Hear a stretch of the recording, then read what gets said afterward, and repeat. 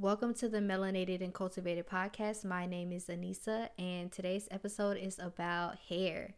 So, in honor of Juneteenth, I am talking about my natural hair journey, or at least a compressed version of it. So, if you are interested in hearing any of that, then just keep on listening. I didn't start caring about my hair until I started taking care of it myself. I think until that moment or until that point in my life, I was following society standards concerning natural hair, which a lot of people weren't natural during that time. I had to have been like really young. I was in middle school, maybe. And there wasn't this huge hype with everyone going natural at that point just yet. My mom was taking care of my hair, and at the same time my mom was working hard. Like, my mom always had multiple jobs. For the most part, I was getting my hair permed until I was like 10 or 11. It was only for like a year or two, because my mom just couldn't take care of my hair. And also, my mom didn't really know how to take care of natural hair or hair of my texture either, because my mom has like a looser texture, if you are into textures, because I'm not really. But my mom would kind of be like a 3C, 4A, and I've always been like a 4B type of hair type. So my mom had a difficult time taking care of my hair all the time, and it was a lot of work. So I would get my hair permed for the most part until I ended up moving to Byron when I was, I think, in sixth grade. I started seeing a natural hairstylist, and I think that being in her presence just changed a lot for me. It made me appreciate putting more effort into my hair, and my hair became a part of my identity in a way, and a part of my heritage. And I love the idea of exploring different styles and butters and oils and things of that sort. And it was very calming for me to take care of my hair, which even now I love to do my hair. I'm always experimenting with different styles because it's something that I like to do in my spare time when I'm by myself. So at that point, even though I was taking care of my hair, I had to have been in seventh, sixth or seventh grade. I was taking care of my hair very well, but I still wasn't comfortable with wearing my hair in its natural state. At that time, like I said before, I was still concerned with how society would view me as a little girl with an afro puff, because at that time I had grew up in a household where people would see natural hair as unkept hair. I would wear my hair, I think fast forward a few years, I would wear my hair in its natural state around my family, and they would say something along the lines of, when are you going to get your hair done, or it would be so pretty if you straightened it. And so as a little girl, because I didn't want to face that ridicule or that criticism, and I didn't know how to embrace myself more, I just kept it straightened because I didn't want to deal with all of that. So this is like my first natural hair horror story in a way. So my aunt was living with us at the time, and she was taking me to get my hair done, but she told me to book the appointment. And it wasn't out of the ordinary that my aunt would challenge me to do things more independently. So she told me to book my hair appointment, and as someone who has social anxiety, I just could not do like phone calls. It takes everything in me to book my own doctor's appointments and everything like that. I always got to ask my mom what I got to say, everything like that. So I was trying to work up the courage to do it, but I couldn't do it. And I don't even think my aunt even knows this, but I didn't book the appointment. However, on Sunday, I needed my hair done, and I didn't know how to tell my aunt that I didn't book the appointment. So we just went. And of course, as I get there, and she's already working on somebody's head, and she was like, "You didn't book the appointment." And so when she said that, I was like, man, so I can't get my hair done. I thought, she would have had time to like squeeze me in, but she always stuck to a very strict schedule. So I knew that wasn't going to happen. My aunt was running around trying to find places for me to get my hair done at, and bless her heart, because I know she was just trying her hardest, but she ended up calling around.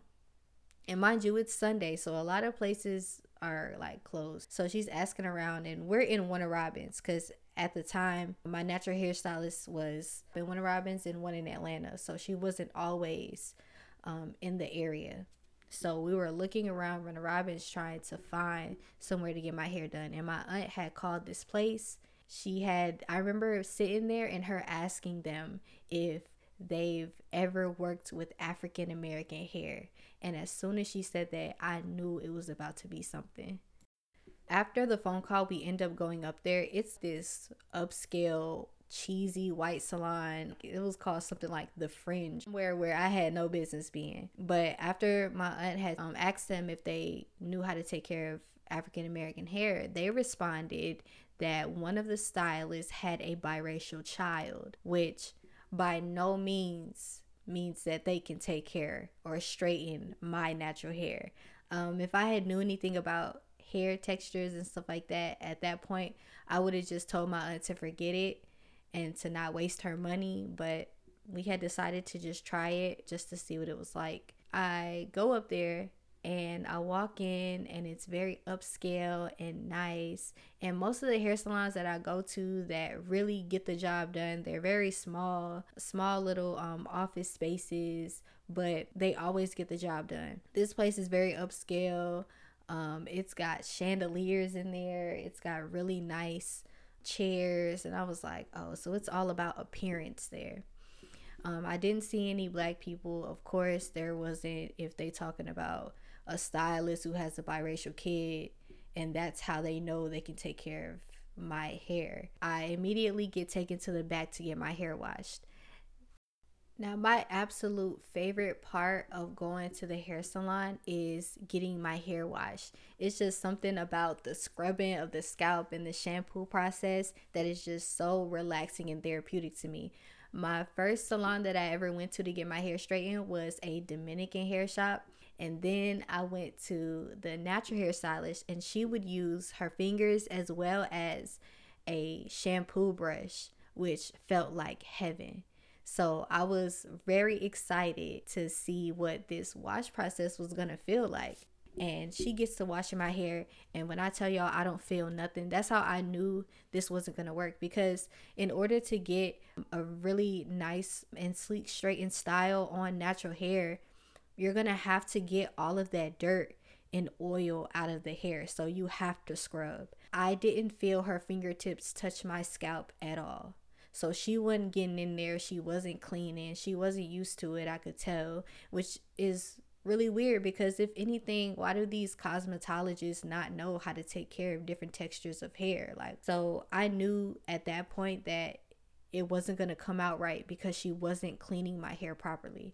So that process took about 2 minutes. And normally, I get my hair scrubbed for 5 minutes and I get deep conditioned and everything like that. But no, I just got washed and conditioned, and then they brought me out and they sat me down, and they had to have been working on my hair for a while because I was the last person in there and it was already dark outside. So I had been there for about an hour or two. So it took forever for no reason. I didn't even get as much. It normally takes me about an hour and a half to get my hair done anyway, but that's with a shampoo, that's with a deep condition, that's with the straightening process, which is a hot comb and a flat iron. So I just knew it wasn't gonna be it. So they sit me down, and when they blow dry my hair, it's still kinky. It's still in its natural form being blown out, which it should have been blown out straight. So when I pass through the flat iron, you don't even have to pass it through but 1 or 2 times. So you're not putting as much heat on my hair. She just did the blow dry process poorly and then flat ironed it, and then my roots were still extremely kinky. I couldn't even put my hands through my scalp, and she tried to bump the ends on something like she was doing something, and I was just so disappointed and tired, and I just wanted to go home. My aunt was when we were walking out, it was some guys in the front, and they were like, "It looks so good," and I was like, "Thank you for being fake, because it doesn't look good at all." And my aunt, when I had got to the car, my aunt was like, "Go back in there and give them a tip." I did not want to give them a tip. For what? Your tip is to learn how to do different textures of hair, but I gave them the little $10 tip and I went home, and I was just so disappointed, but it was really funny. It's something that I look back on, and I just think it's hilarious that I experienced something like that.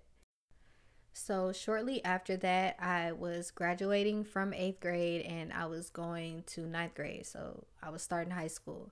My mom decided that it would be cool for us to throw a back to school like pool party type thing. So it would be like our last little hoorah before we went back to school. So I decided to get box braids, and I typically got braids during the summer because I didn't want to put any heat on my hair during the summer because I do sweat a lot, so it just would have been a waste. So I ended up getting the braids, and I asked my stylist before I even started it if this style was suitable for getting in the pool, and she said yeah, it was perfectly fine to get in the pool as long as you put it in a ponytail. I took what she said and I ran with it, and during the pool party I was in the pool literally all day, and I was getting under the water and everything.